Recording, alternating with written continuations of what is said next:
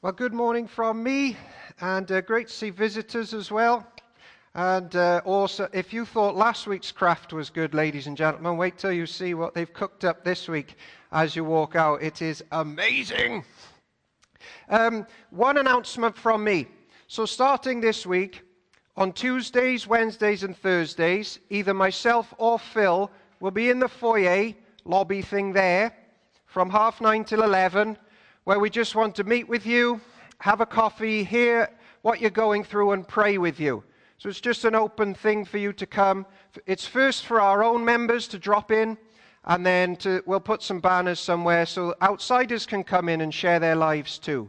So that's starting this week, 9:30 till 11. It's me Tuesday, Phil Wednesday, and me again on Thursday. So just come. If it's particularly private, drop an email first, and I'll clear everybody else out, and we'll chat and pray together. But it's just part of reopening our lives and the church again. So that's that. Right. Whoa, go back. Don't look. Yeah, okay, nobody saw that. I'll hold back the tears because it's the last in our Exodus series. I know. Should we do it again? We'll go back to the beginning. Who's shaking their head at the back? Because what happens is it's about the tent, and then the last chapters, they build the tent. So it's like repetition. So we're done after today. And for about 20 weeks, we've been learning all the ways Jesus sets us free. So the little ones, Jesus sets you free. Teenagers, Jesus sets you free. Not so teenager, age, older, ripe.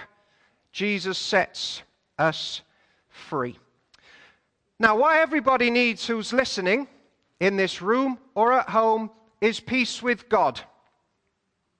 And from that soul peace, comes the ability to have your sins forgiven and then to forgive others and not hold grudges anymore. It comes from peace with God. Some of you are going through physical sufferings. Peace with God will bring a fix to even that. If not right away, then one day, because we go where Jesus goes. Just comes with being at peace with God. Everybody needs it, from the youngest to the old. And it comes from being in contact with God, because he's so peaceful. Have you looked up the word mediator in the Oxford English Dictionary? Because we can't just connect with God, because we've got a problem called sin. And if you look up the word mediator or mediation, you probably know this because you're educated here. It says this: a person who attempts to make people involved in a conflict come to an agreement, a go-between. And mediation is intervention if you've had a dispute with someone to solve the problem. Well, everybody listening, Moses knows that we all can't swan up to the living God because we've got sin and problems, and he's just wonderfully pure. That would be like sticking your fingers in a plug socket. You just get zapped. You can't do it. There needs a mediator. And so God says, right, we're going to spell that out to everyone. Moses, build a tent. And the hope of the world is going to be shown in that tent. And there were 3 pieces of furniture, which you all know what they are now and what they meant. You're all nodding because you've been here, and it showed who God was. Now, there's one God, and he's 3 persons. There's one Welsh rugby team, but there's how many players? I can't remember because I'm a football fan. 13, is it? 15, sorry.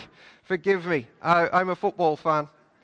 One team, there's one marriage of 2 people. And God is one God and 3 persons, Father, Son, and Spirit, a loving union of 3.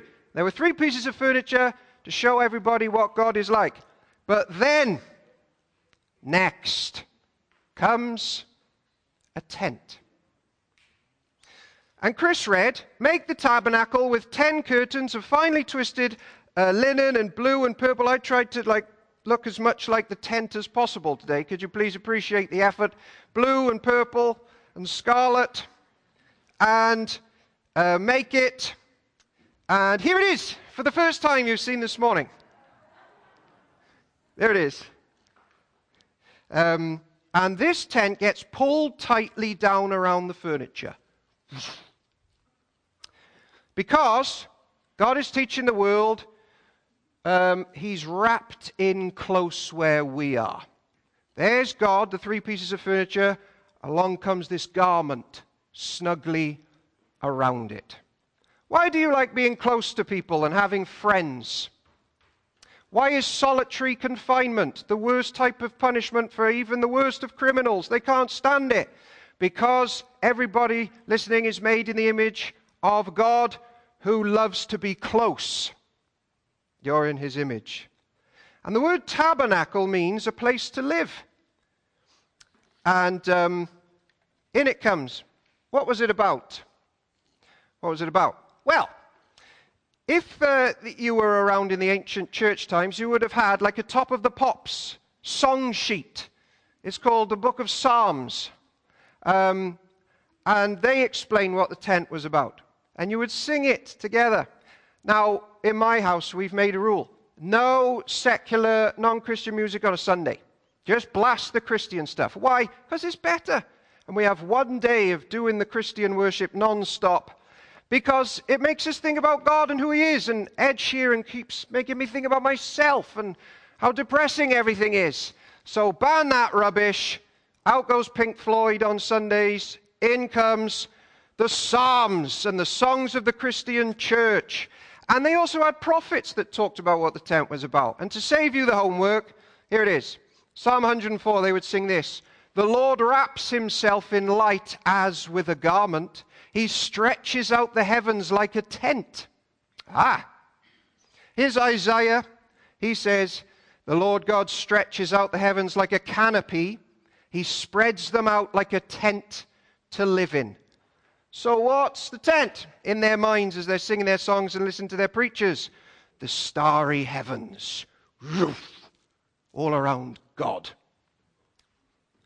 So the ancient church thought, oh, God is like in a tent. When we look up, we think, wow, the heavens are containing the Lord God. He's so close.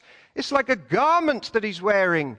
And inside the roof with us. And here's a tent picture showing that too. Now we're in a tent. The stars are around us and God is here with the furniture. I don't know if you knew this. Dave probably does because I think Dave knows everything. But when a massive star explodes, its scrunched up core forms something called a neutron star. And a neutron star is so dense that if you had a teaspoon's worth of it, it would weigh more than Mount Everest. Isn't that amazing? And that's just like a little gem on the Lord's garment. So he just sort of wraps himself in this stuff that he's made. Not only does he wrap it in, he comes underneath with us. The ancient church wanted to know, he's here. And so Chris read, stage 1, just build that big tent, 45 foot long. And there was a time, ladies and gentlemen, where the heavens and earth were just one connected room. And people in Genesis would walk around, Adam walked around with God on the floor, the word of the Lord walking around, talking. And the heavens and the earth were one. But some of you are thinking, well, God isn't that close to me now. And you're sort of right. Because stage 2 of the tent, what did they do? They divided it with a curtain. And no longer are the heavens and the earth one lovely thing where we can swan in and out of each other's company. And the sad news is, God goes behind the curtain to that seat at the back. And we're left on this side. And now there's a barrier. And Chris read, hang the curtain from the clasps and put the ark behind the curtain in the really holy place.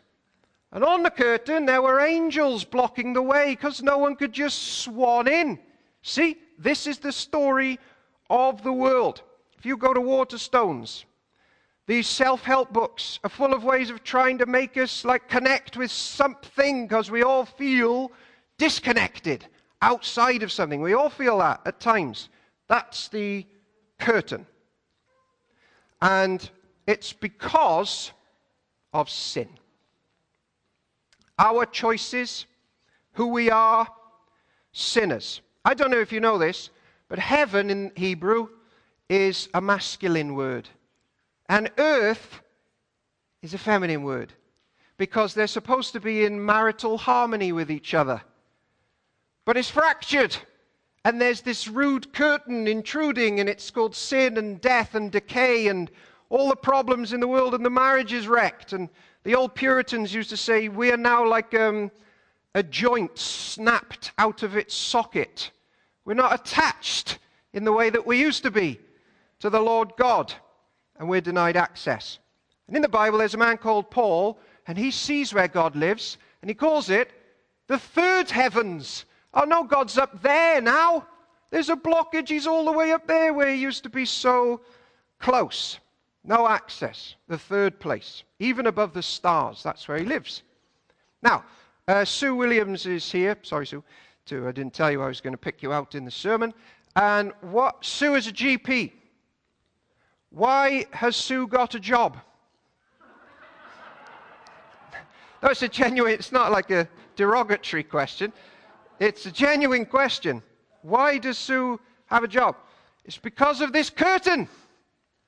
Because we're all broken. And she's there trying to fix us and patch us up. Because we're perishing, aren't we? And she can only do so well. I'm sure she does very good. But she can only do... The book of Ephesians says we're all sort of born dead spiritually, just disconnected. Because of that, we start having to be patched up physically. We're going to die physically too, which is like an apple plucked from a tree, from the life source. Gone. That's the curtain. I was talking to a 47-year-old last week. He said, my body's falling apart. From rugby, 47 years old. That's the curtain. And why is my job full of counseling? Sometimes issues so private you'll never know we even do them. Why are so many homes broken from the teenagers that we know? Why? This curtain. There's a big fracture between us and God, and everything's wrecked. But there was a priest. And Chris read, have Aaron, your brother, brought to you from among the Israelites, along with his sons, so they may serve me as priests. And there was one high priest, one middleman. Tell the skilled workers to put garments on him. And he's going to have a breastpiece, an ephod, and a robe, a woven tunic, a turban, and sash. And they're all on this table being made. And it's brilliant. One's got one on his head. It's amazing. And they're made from quality streets this morning. I didn't see that bit in Exodus. But that's good enough. It's amazing. And so one person's going to dress up as the go-between between the one there and the one out here on our side. It's just a fascinating multimedia display of the problem of the world and how to get fixed. On Thursday, we learned that Phil Jenkins likes to dress up as Father Christmas. And we didn't know, unclear if it was just during December or all the way through the year. He didn't say. But what happens when Phil dresses up as Father Christmas? He's showing what the real one does. And it's almost like he puts the garment on and he gets Father Christmas's powers. He starts giving presents out everywhere, because when you dress up as the real one that you're being an earthly picture of, then you get the powers. And similarly, Aaron would put on this superhero costume, and he's playing the role, Hebrews says, of the heavenly high priest. And he gets his powers. And they cover him with oil. That was a picture of being filled with the Holy Spirit. And that's, by the way, why Jesus, the high priest, was called Christ, or the Messiah. It's the same word, anointed one, filled with the Holy Spirit, full of life, the real middleman to sort our problems out. And this priest, he would go between our side and the God's side. And when he dressed up as Jesus, he would fix people's sins, their relationships, their physical defects, even mold on their walls Get all of that stuff out, because we're heading to a place where there's not even going to be any mold. Moldy, sinful, get rid of that. And Hebrews 4 calls Jesus the great high priest. And he would put an ephod on, and here's the priest. Here we go. Up there. Coming up.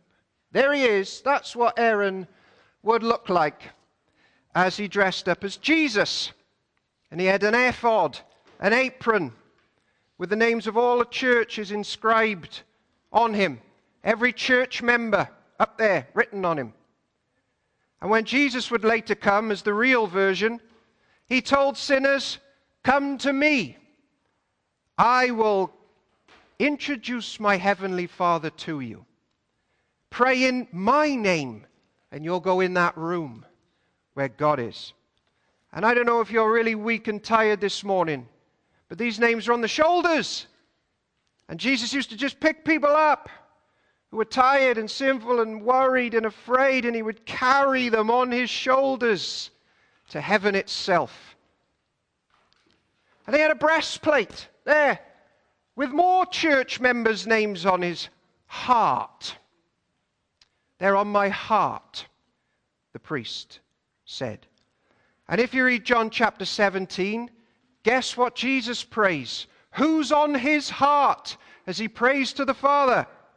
He says this, "I pray for all future believers." That's you, if you're a Christian. That, Father, they would be one like we are one. That they're going to be in us. And you are going to give them love that you've given me before even the world was made. They're on my heart. Because Jesus is the great high priest. Christian, you've been prayed for. And are being prayed for. Today, you're on his heart.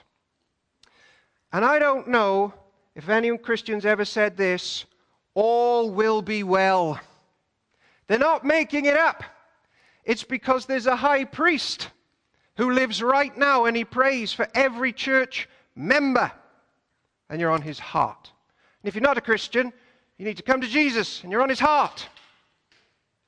And he had a robe. We're not going into that. You have to join your Thursday class, because that's really in-depth. And he had a turban. And on the turban was, "Holy to the Lord." Because he's utterly dedicated to fixing the world. Jesus. And fixing your problems. And that's why we sing this. "When I fear my faith will fail, Christ will hold me fast. When the tempter would prevail, he will hold me fast. I could never keep my hold through life's fearful path, for my love is often cold, but he will hold me fast." And Hebrews 9 says this, "Christ didn't enter a sanctuary made with human hands. That was only a copy of the true one. He entered heaven itself, now to appear for us in God's presence, the middleman." And he was covered in blood a lot of the time. Do you know why? Because he would bring a sacrificial lamb who died in the place of sinners. And he would even sprinkle the tent with the blood, because the blood of the lamb was going to cleanse all the sinners' problems and all the world as well. And if you read Romans chapter 8, it says even the trees with ash dieback on them, they're waiting for someone to fix them. Who are they waiting for? Romans 8 says Christ Jesus, who died. And he's risen again. The whole creation's groaning, waiting for Jesus to fix everything. And he will. My friend Glenn Scrivener said this. That means this. You don't have to punish yourself. Christ the Lamb has been punished. You don't have to draw any blood. The blood of God has been shed for you.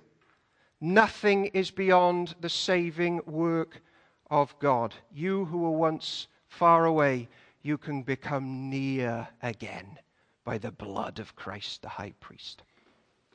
And just to close, just so we 100% get it, that we can be connected to God right now and forevermore, and just in case there's anyone still going, does he really care about me?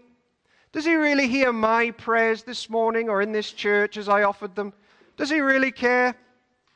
There was one last bit of furniture. Make an altar of acacia wood for burning incense and put the altar in front of the curtain that shields the Ark of the Covenant, and I will meet you there. And here it is.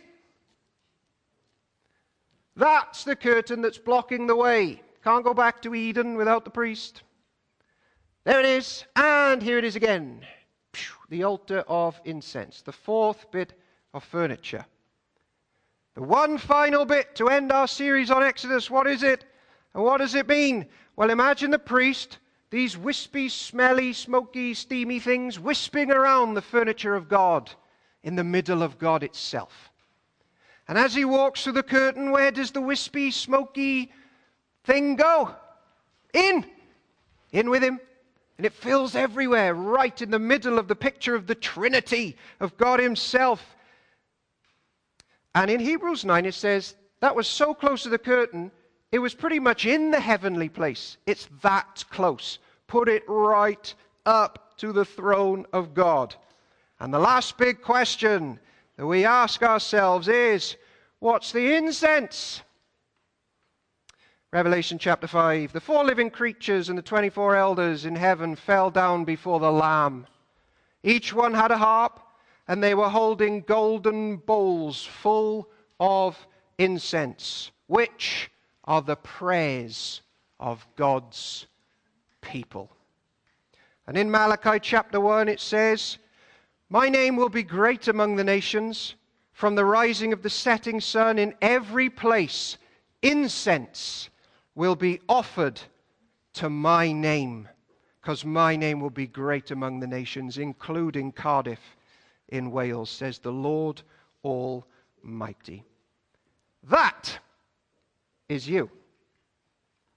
Those are the Jesus priest-centered people crying out to God this week, and they make it right to the center of God himself. So let no one gathered here today say, God's not hearing my prayers, because we offer them in the name of the priest. And so I close. If you want the presence of God, go to Jesus. If you want your presence heard in heaven, go to Jesus. If you want your prayers heard and answered, maybe not in the way you like, but the way that he knows best, go to Jesus. If you want your bodies and your souls free from slavery and death and decay, go to Jesus.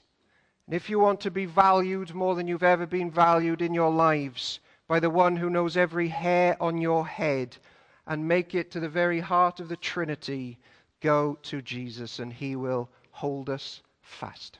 In the name of the Father and the Son and the Holy Spirit. Amen.